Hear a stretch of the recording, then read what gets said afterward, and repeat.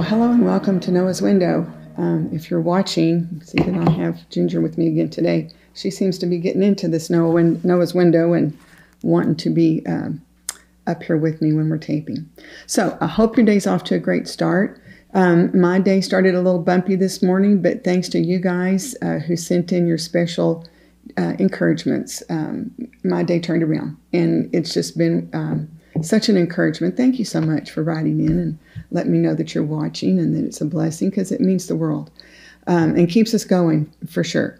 So as Mark talked about yesterday, we want to spend the month of December talking about Christmas here on Noah's Window and different things that we just want to maybe point out. And today I want to talk a little bit about maybe Christmas fantasies and maybe some special memories you might have as a kid, especially because I think Christmas normally it's particularly special for children, isn't it?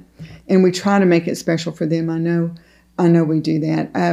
Just to share a little bit from my own personal perspective, my mother grew up in the Depression and also had an alcoholic father, and probably both of those things contributed one to another in their household. But she knew a great deal of want, as many people did living during that time. And she would tell me how her mother would work so hard to scrape together just a little bit of money to try to make Christmas special for the little children in the family. There were 8 of them. But my grandfather very often would get a hold of that money and squander it on alcohol. And so she endured many disappointing Christmases. And I think she had always held dreams of what it would have been like as a child to have that special Christmas morning tradition where there were just giddy smiles and laughter and a wonderful time that she didn't get to enjoy as a child. And so I think because of that, for my childhood, and now I'm the 4th, so maybe it was better for me than my sisters, I don't know, but she really worked hard to make Christmas special for us. We decorated the house, and there was always a beautiful tree, and there were just traditions that we had and special presents. I know I didn't really pay attention that much when I was young, but a lot of times I found out later my mom would take on a part-time job just so she could give us Christmas presents. When those Christmases came around where, I wanted a bicycle, wanted to learn how to ride a bicycle. I got 2 bicycles over the course of my Christmases as a child, and I didn't know till much later both of them were used, but she cleaned them up, polished them up, and I never knew they were used. They were new to me. So she really worked hard to make Christmas special for us, and I think maybe that was partly born out of her disappointments. And it was special, and I have so many fond memories, and I tried to recreate that for our boys when they were growing up at home and hanging our stockings and that special unveiling in the morning and all the excitement and the laughter and the enjoyment of one another and sharing gifts with one another. That was really special. I just wanted to kind of talk about the fantasy aspect of Christmas. I'm not going to get into a lot of particular details about things, but I wanted you to think about something that I think will maybe put a little more excitement in this Christmas from all of our perspectives, if you stop and think about it. And it does come from the scripture.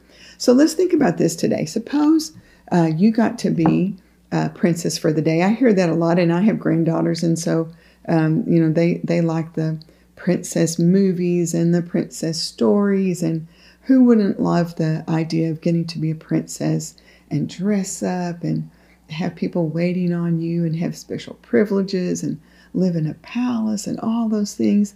It's so amazing to think about.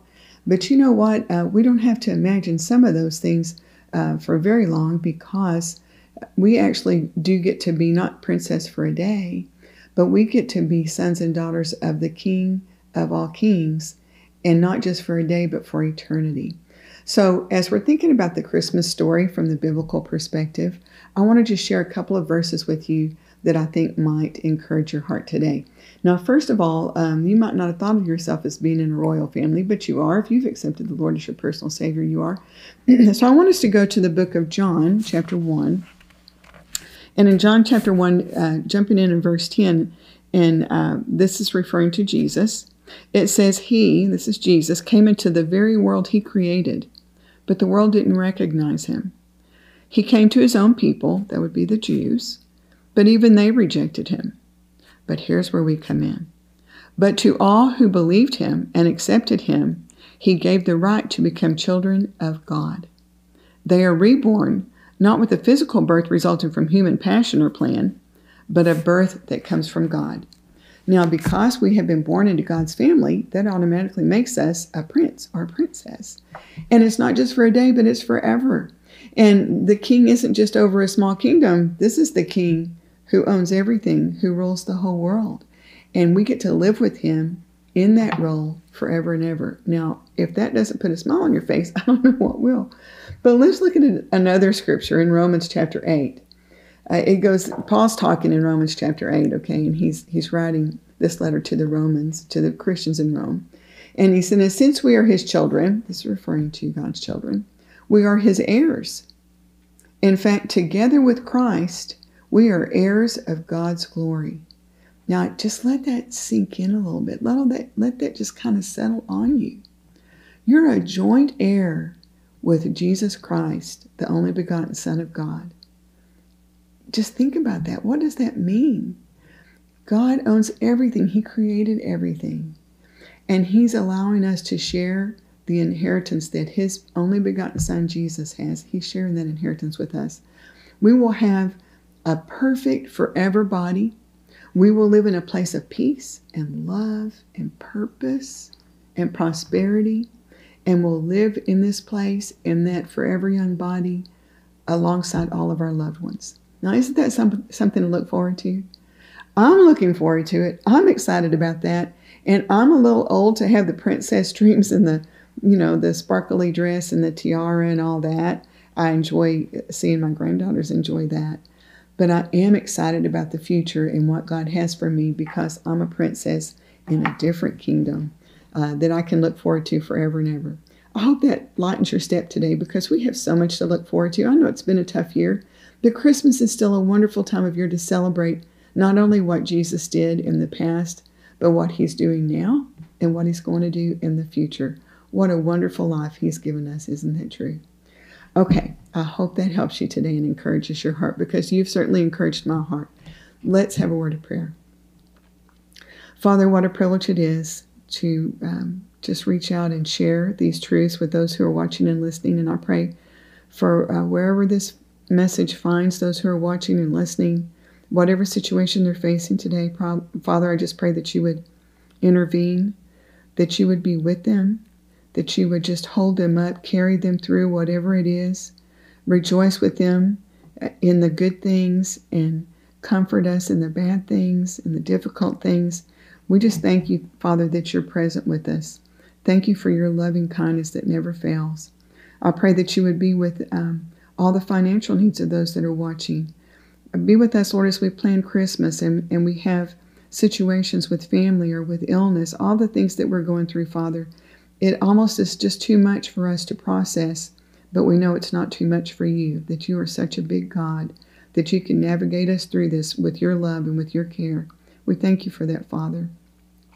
For those who might be watching or listening today, who don't know you as their personal Savior, I pray that today would be that day, that they would just reach out in faith and accept Jesus Christ, who died for them, to be their personal Savior, that they would reach out in faith knowing that he rose from the grave and that he is living even now in heaven, making intercession for us, Lord.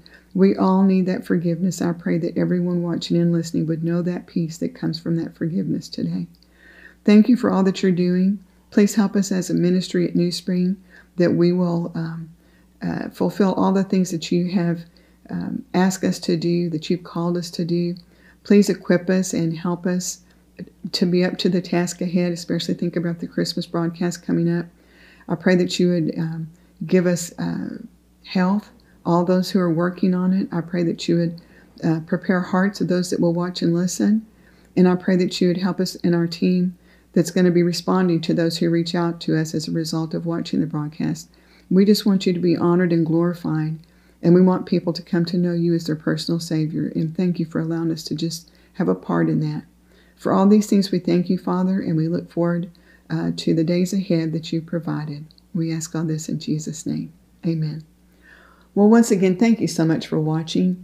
If you want to reach out and leave us a message or send in a prayer request, you can text TALK to us to 97,000, and that'll get routed to us, and we'll share with our prayer team or try to answer your questions. or just enjoy your encouragement. That's such a wonderful thing that I'm definitely enjoying. So God bless your day. We'll look forward to seeing you tomorrow. God bless.